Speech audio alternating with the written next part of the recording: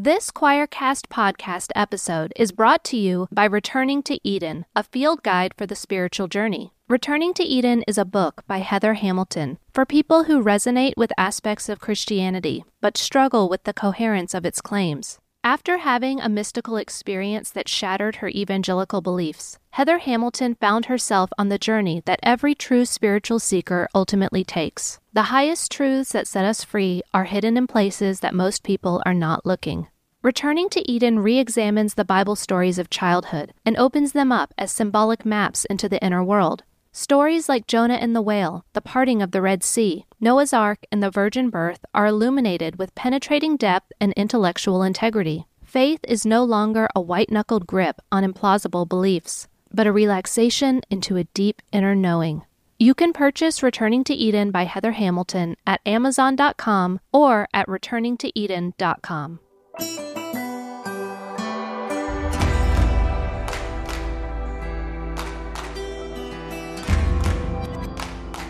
Welcome to the Wild Olive Podcast, game-changing conversation about literature, culture, and the Bible. In today's episode of Wild Olive, we're talking about Anne Sexton's poem, Jesus Walking, and how it helps us re-envision the humanity of Jesus. I'm your host, Jennifer Bird. And I'm your other host, Jean Patrol.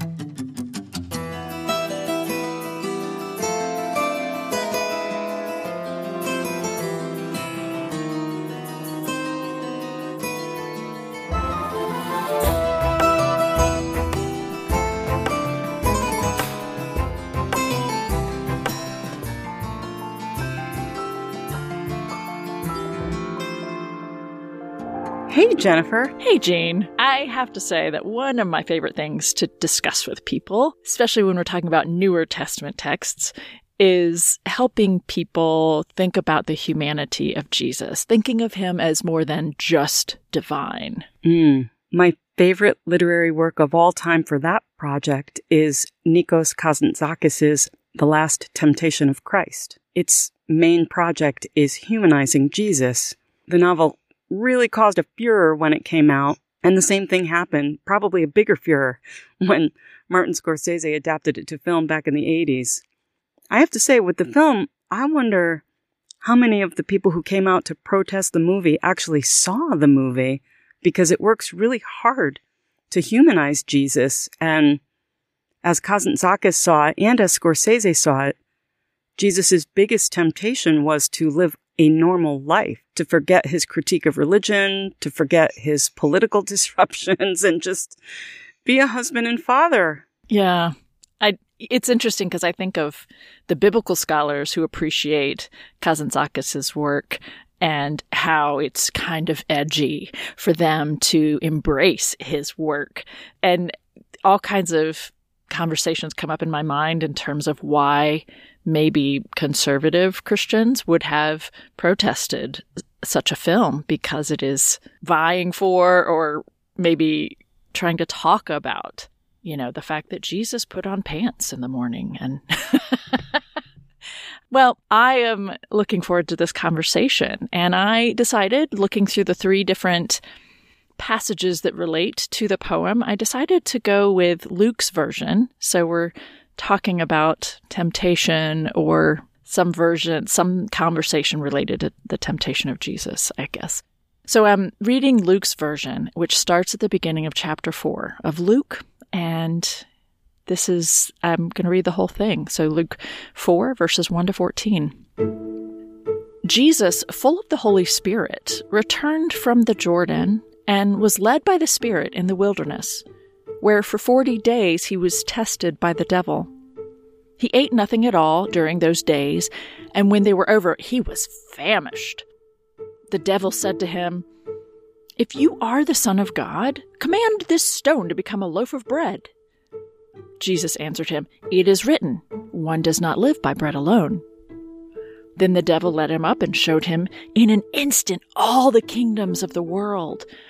And the devil said to him, "To you I will give all this authority and their glory, for it has been given over to me, and I give it to anyone I please. If you then will worship me, it will all be yours." Jesus answered him, "It is written, Worship the Lord your God and serve only him." Then the devil led him to Jerusalem and placed him on the pinnacle of the temple and said to him, "If you are the Son of God, throw yourself down from here, for it is written, 'He will command his angels concerning you to protect you, and on their hands they will bear you up, so that you will not dash your foot against a stone.'" Jesus answered him, "It is said, 'Do not put the Lord your God to the test.'" When the devil had finished every test, he departed from him until an opportune time. Then Jesus, in the power of the Spirit, returned to Galilee, and a report about him spread through all the surrounding region. He began to teach in their synagogues and was praised by everyone. Thank you, Jennifer. Yes. I appreciate hearing that. And before I read the Anne Sexton poem, Jesus Walking, could you say a little bit about traditional interpretations of this passage, or perhaps I should say conventional interpretations of this passage? Yes. Let me see if I can keep this brief and I think to the point that you're thinking of, although I might not be reading your mind accurately. You probably are. One of the things that I think of is people tend to see this exchange as being about proving why Jesus is divine.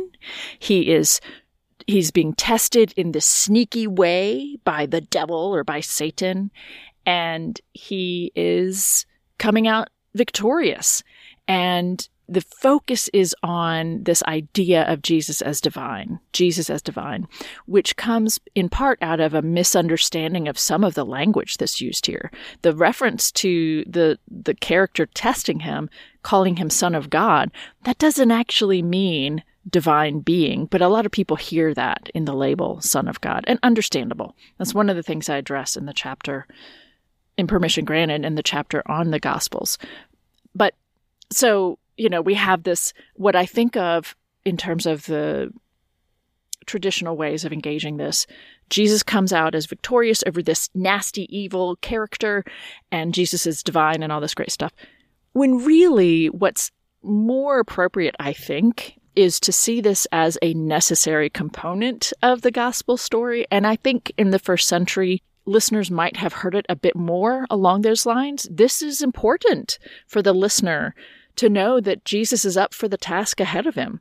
In this sense, the devil or Satan or whatever the character is called is actually a really important character, playing an important role. And I like that my friend, actually Peterson Toscano, pointed this out to me, that at the end of this engagement, the character who's been testing, not pushing in a nasty, evil way, but just showing Jesus's mettle. Right? He turns to God and says, "He passed, he's good to go." And I find that kind of a helpful way to reframe the way I think about this exchange. Was that part of what you were thinking of, at least? I was thinking about that. I was also thinking of all the times students have said to me, and I'm talking about secularist students. Sure. Who have said to me, "Okay, we really appreciate reading it from a literary perspective. We also want to know what conservatives think about when they read this story." And that's a worthwhile thing to know. And when you spoke about this being an archetypal testing type of scene, I also think about the heroic narrative, and I think about Odysseus and the episode with the Cyclops and the episode with the Lotus Eaters. And that's how heroic narrative works. I'm not saying that the Gospels are a heroic narrative. I think there's heroic narrative in them, but I realize they are their own genre. But it's very similar to this episodic testing that you see in other kinds of heroic narratives. That's right. And that's what I think is helpful reframing. And I think that many conservative or traditional folks don't think of these as utterly separate. And so I think that's a helpful lens into this. So let's hear Anne Sexton's Jesus Walking. And maybe before I launch into it, I also want to remind listeners that in Jennifer's book, Permission Granted, Jennifer has a whole chapter called "Will the Real Jesus Please Stand Up?"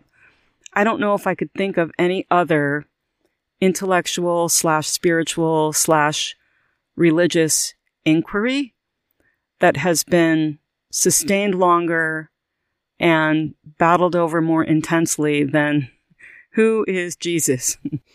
Yeah. What is he like? How do we talk about him?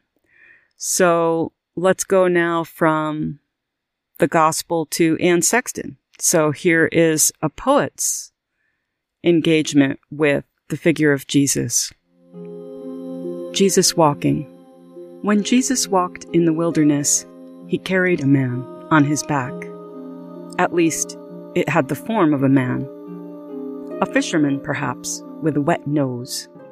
A baker, perhaps, with flour in his eyes. The man was dead, it seems, and yet he was unkillable. Jesus carried many men, yet there was only one man, if indeed it was a man, there in the wilderness. All the leaves reached out with their hands, but Jesus went on by. The bees beckoned him to their honey, but Jesus went on by. The boar cut out its heart and offered it, but Jesus went on by with his heavy burden. The devil approached and slapped him on the jaw, and Jesus walked on. The devil made the earth move like an elevator, and Jesus walked on. The devil built a city of whores, each in little angel beds, and Jesus walked on with his burden. For 40 days, for 40 nights, Jesus put one foot in front of the other, and the man he carried, if it was a man, became heavier and heavier.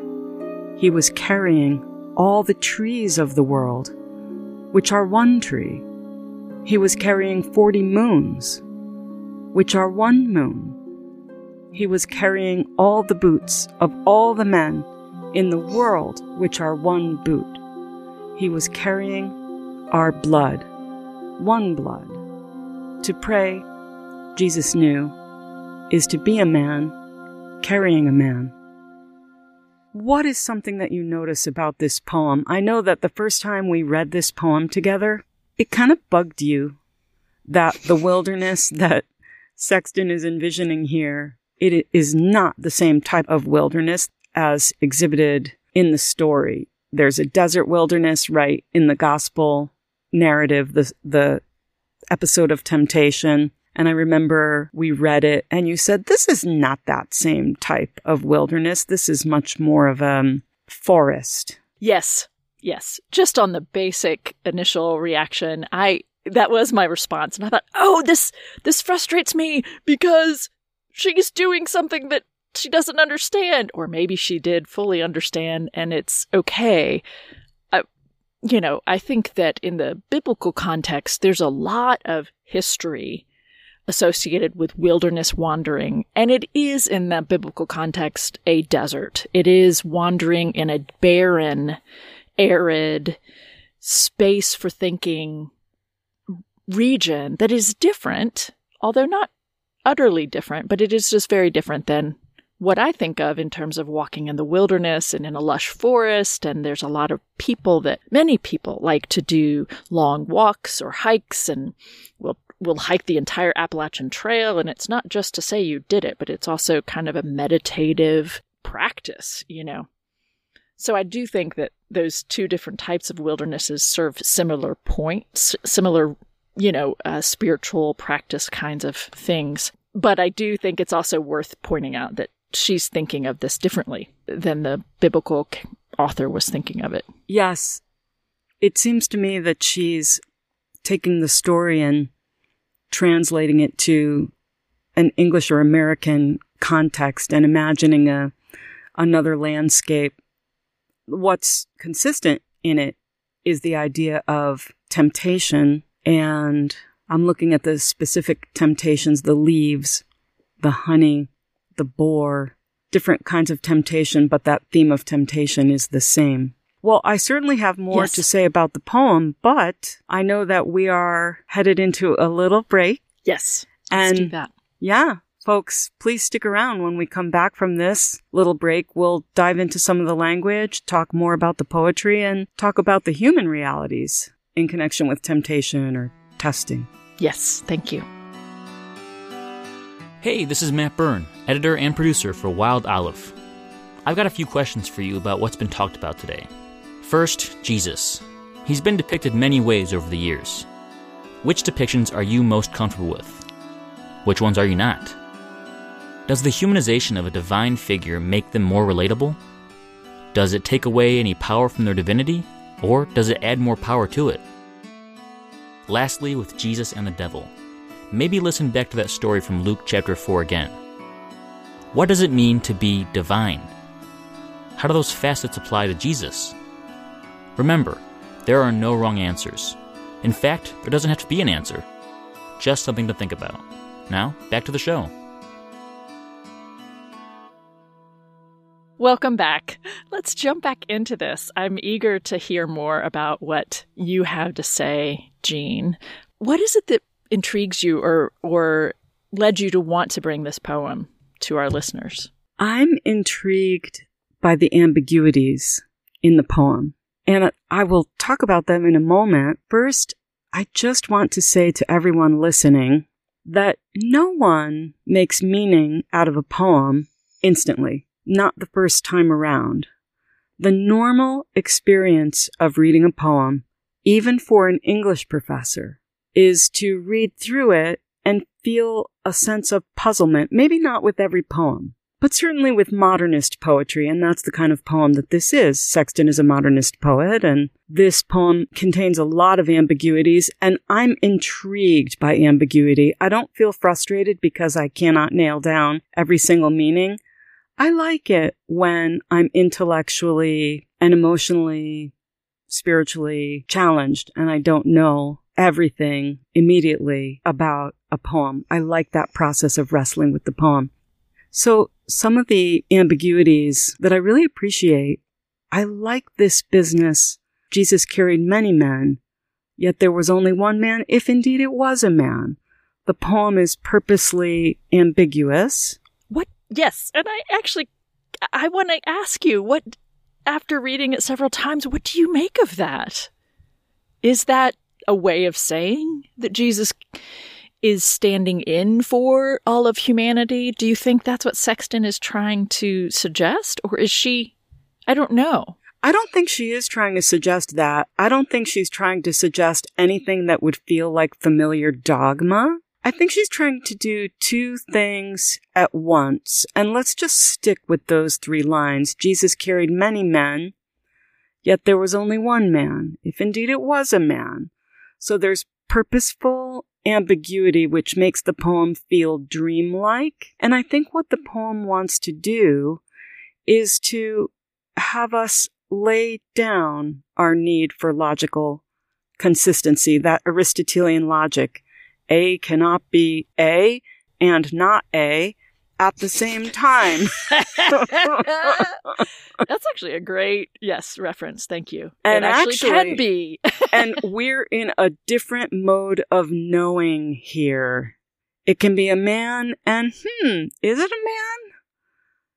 There's this doubt and tenuousness in there that I think...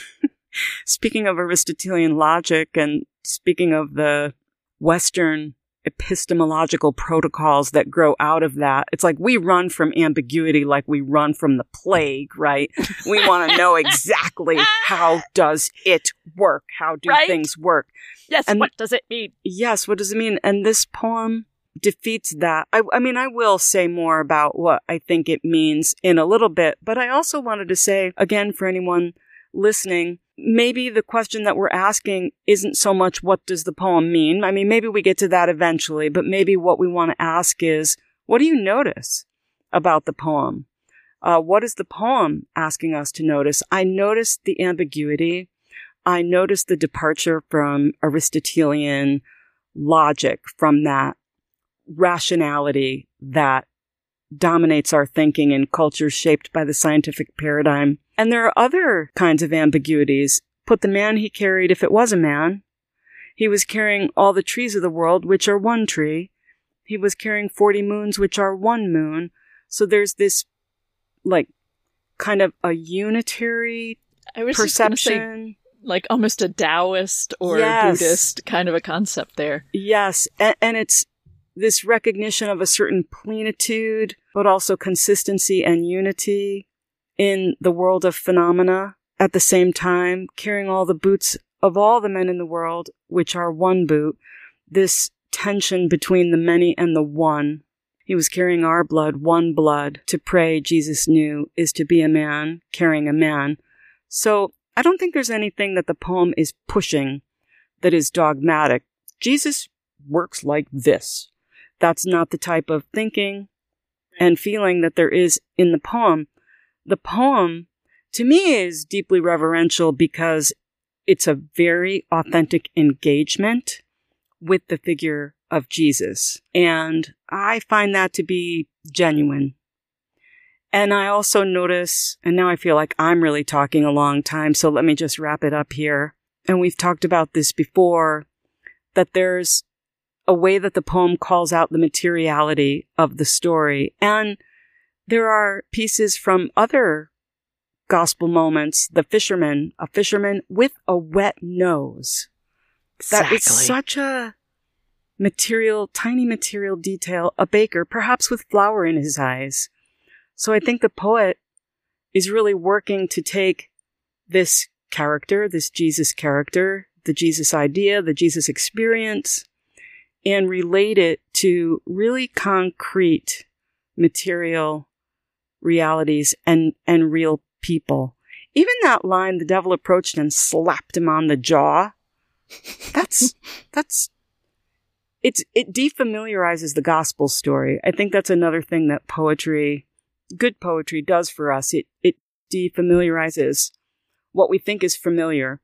And I think this poem is defamiliarizing Jesus so that we're returned to a kind of wondering, like, what was he all about? All of that teaching and all of the sacrifice and the determination to stay on mission. Like, to me, that's really the essence of temptation, is if you have a calling, you're called to do something, there will always be a temptation to just either enjoy some pleasant thing that the world offers, some leaves or some honey or something really tasty from a boar. I don't go with the heart. I do sausage, right? That's what, if I'm going to do pork, I'm going to do sausage. But to go for some pleasurable thing. And it can call us off mission, right? And there's a million things that can mean. That's right. I know that we need to move on here in a minute to another segment of our thinking about this combination. But I'm also, before we do, I'd love to know your thoughts on those last 4 lines. He was carrying our blood, one blood, to pray Jesus knew is to be a man carrying a man. And I also want to comment, right? I do wonder if Anne might have said something different were she living a little bit later. Because man is very male to me. And not generic, but maybe she did mean it generically, and I don't know either way. So I just wanted to highlight that. For me, I want to think of that as a person, not just a male. But either way, what is it? I'm curious, genuinely, because I'm torn. I don't really know. This is interesting language to me, and I know that the language of talking about blood within typical or traditional Christian context, the idea of blood usually connects people to this idea of atonement, for better and for worse, I will say for now. So he was carrying our blood, one blood. To pray is to carry. I have some thoughts about that, but I am genuinely curious what you think. Yeah. First, I want to say I agree with you that this word man here, I don't think that it means only males. I do think it's kind of like when old-fashioned people say mankind, when they mean humankind or people. Yeah. So I do think it's meant to be a person. And I guess I'm inclined to take each of those stanzas separately. So the very last stanza, to pray, Jesus knew, is to be a person carrying a person. What I like about those last two lines and what I think those lines are gesturing at is the idea that prayer is service. That things that we call prayer or worship, there are these conventional meanings that we associate with those words, but the poem is suggesting that what worship really is, and what prayer really is service to another. Yeah. And even in the simplest acts of service, we sacrifice, right? If you're going to serve another, you sacrifice. At the very least, you sacrifice your self-interest. You set aside whatever your primary concerns are.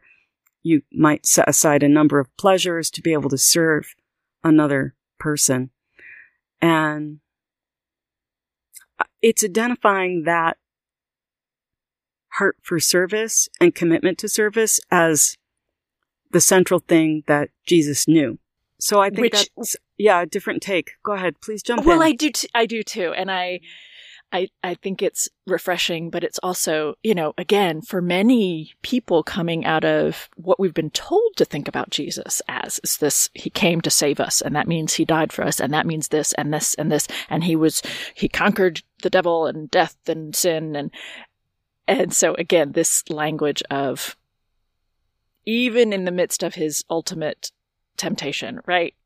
Fasting for 40 days, good grief, anyone's going to be at their wit's end, and he manages to stay focused on his mission or whatever, right? But bringing in the humanity of that even in the midst of that moment, it's about people. It's about attending to and caring for one another. Yes. And those lines, he was carrying our blood, one blood, they really defeat the formulaic thinking that comes with, and I sing it, like in church, I sing it all the time, nothing but the blood of Jesus, right? This formulaic thinking about the blood washing a person clean, that atonement theory, penal substitutionary atonement theory. Yeah. The poem really defeats that formulaic thinking. Yes. And one interpretation of the suffering Jesus, the Jesus on the cross, the bleeding Jesus, the humiliated Jesus, one piece of thinking that I've heard that I really like is that it's a kind of an archetype for suffering. I mean, it's suffering writ large, that particular story, but in much less dramatic ways, we all really suffer. There's it's like in Shakespeare, in King Lear, there's the line, nature is red in tooth and claw. Not just meaning that animals kill each other and it's hard to survive out there, but that life is a really fierce battle. Like, you get knocked around, you get bruised. Metaphorically speaking, life draws blood. It wounds you. And I think the poem is suggesting that there's something about the way that Jesus suffered voluntarily, accepted suffering, accepted the wounding, and somehow lived again after the wounding, despite the wounding, that there's an archetype in there.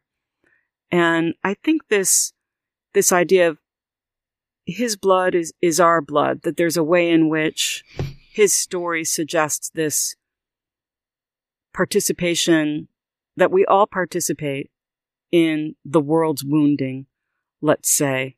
And I think that's what the poem is gesturing toward, but not in clear language, in the language of dream and poetry. I like that. I like that suggestion. Thank you.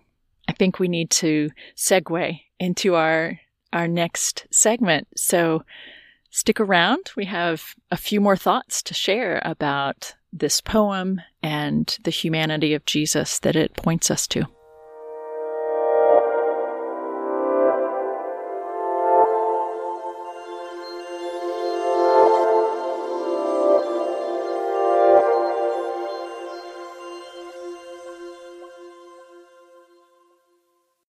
So, Jennifer, we started out with you talking a bit about conventional interpretations of the temptation story, and then we looked at the poem as an invitation to more expansive thinking about the idea of temptation and about the idea of Jesus.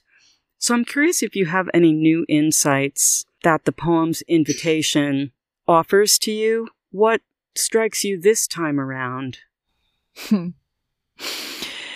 Well, actually, I need to back up just a little bit because there was one more thing I wanted to point out about this gospel passage that I think in part I've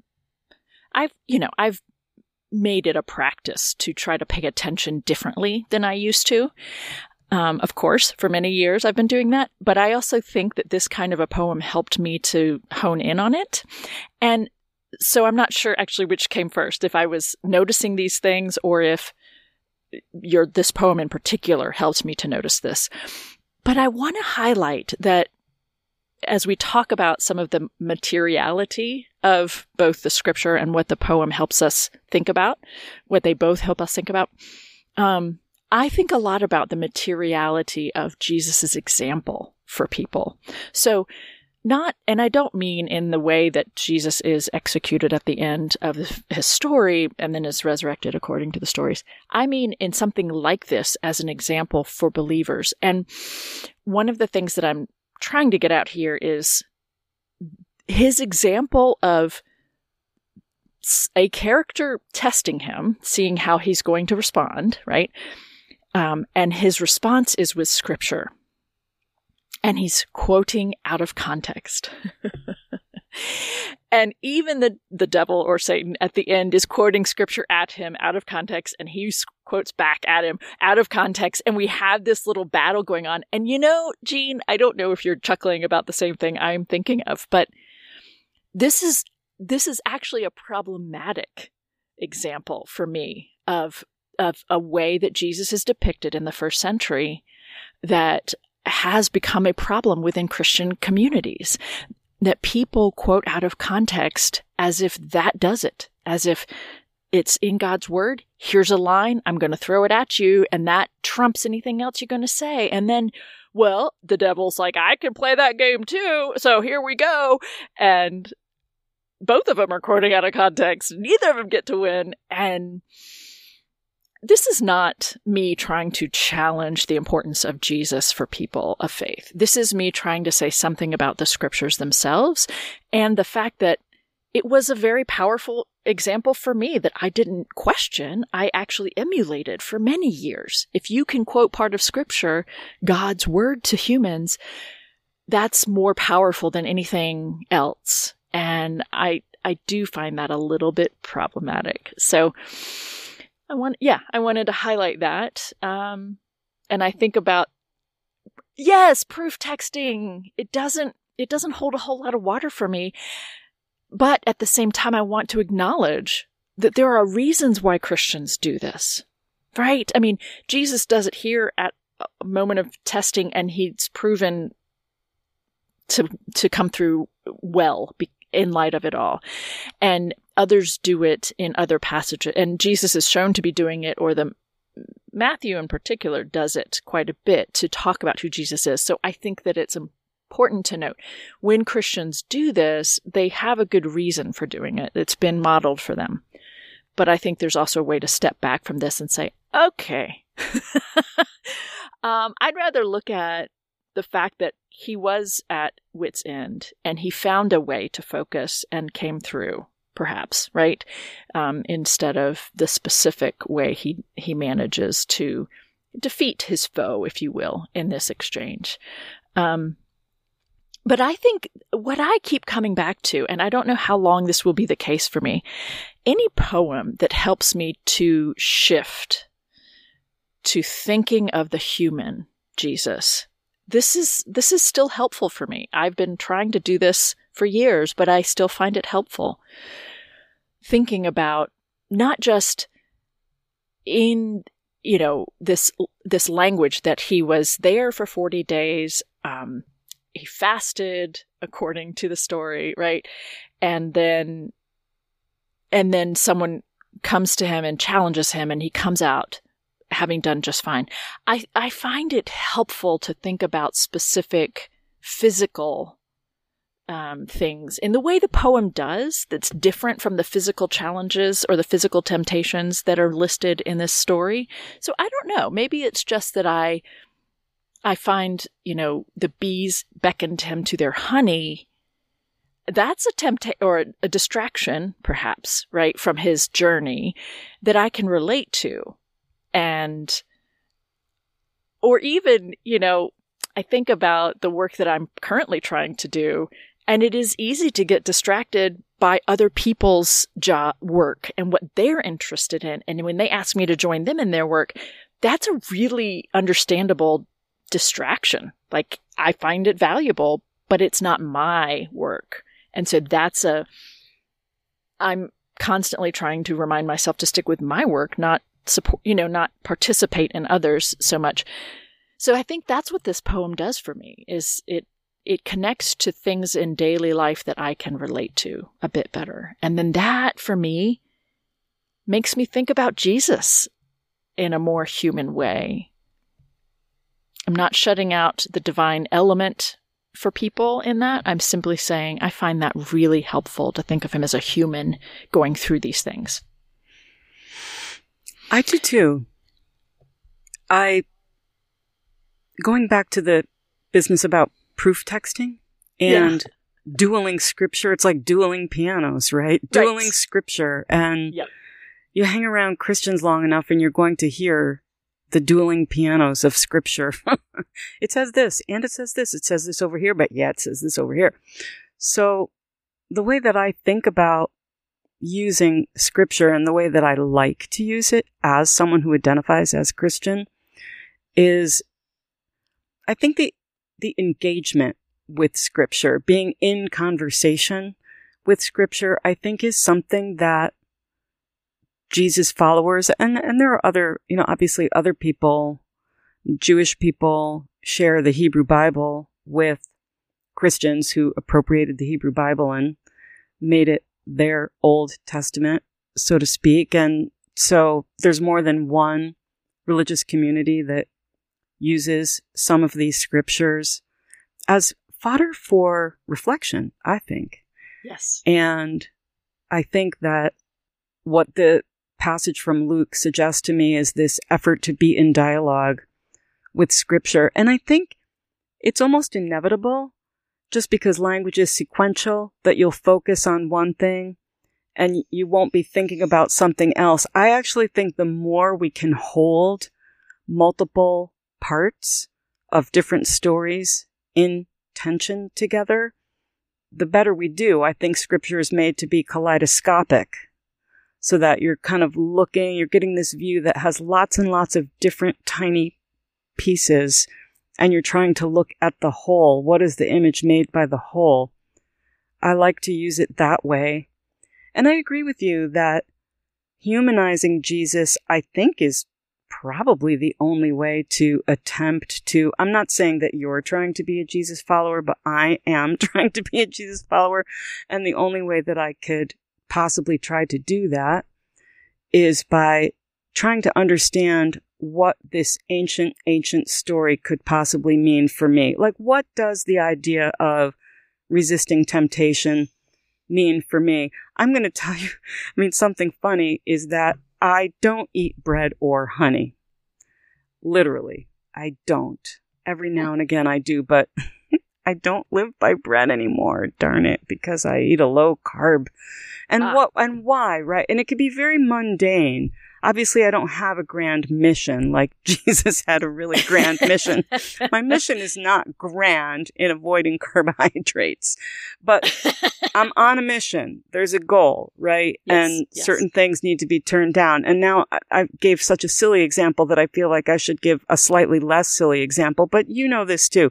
If you want to write a book, you have to say no to Netflix.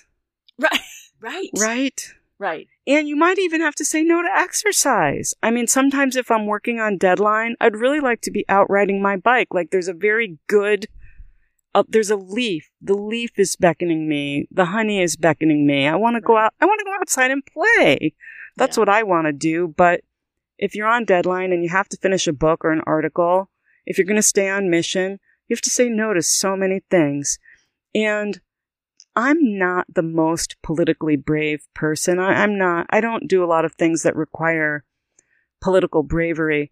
As you know, a majority of my spiritual formation took place in a Quaker meeting. I'm still a Quaker at heart. Well, so many people in the Quaker meeting, I remember, there were always Quakers going down to the School of the Americas and linking arms and blocking the road. And for anyone who might not know, the School of the Americas is where Americans trained dictators and soldiers to counter insurrections. They would teach torture techniques. The CIA teaches torture techniques, interrogation techniques, and Quakers would go do that. That takes a lot of political courage. You might go to jail. You'll be dragged off to jail. If you're going to go and participate in a protest like that, you're not going to be with your family. You might miss something that's going on with your family. You're certainly going to miss Netflix. Not going to watch Queen Charlotte. Right. And I'm a baby when it comes to abstaining from things that I find tempting. So there's no way I could ever do something like participate in a protest where I might go to jail. I avoid jail, right? Okay. A lot of Quakers don't. That's a huge sacrifice. Mm-hmm. And I think this story is about that. And I think the Anne Sexton poem is about that too. Like, what are you willing to have on your back? Yes. What are you willing to carry on your back, and for what reason? That's right. I agree. I think that is a beautiful way to sum up what she's saying. What are you willing to be carrying? And that is what it is to pray, right? And that is what Jesus is doing as he's being tested, I think, in the story on some level, is his words are a way of praying in the midst of this being tested. Is he up for the challenge ahead, right? Yeah. And I like turning that question to us too. What are you willing to carry on your back? Who are you willing to carry on your back? Who needs to be carried? Absolutely. And I think that is what I love so much about this poem and others that you've brought to me, is it makes it easier for me, at least, to think about seeing myself in that character, Jesus, as compared to seeing Jesus as utterly separate and different from us because he did this thing and because he was executed and raised, right? All things that are part of Christian beliefs that I'm not here to challenge. That is not my point. I think there's just something very powerful in seeing his humanity as the same as my humanity. And that was something I didn't see for a long time. Mm-hmm. Yeah. Well, shall we leave our listeners with some questions? Ooh, yes. I think that's a great idea. So here's a question for you, listener. What's your mission? What are you on mission for?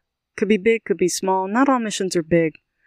But what are your missions? What are you on mission for? And what's tempting you away from that? Thank you, Jennifer. Thank you, Jean. This has been a lovely exchange. Thanks for listening to episode 11 of Wild Olive. If you like game-changing conversations about literature, culture, and the Bible, please hit subscribe and tell some friends all about Wild Olive.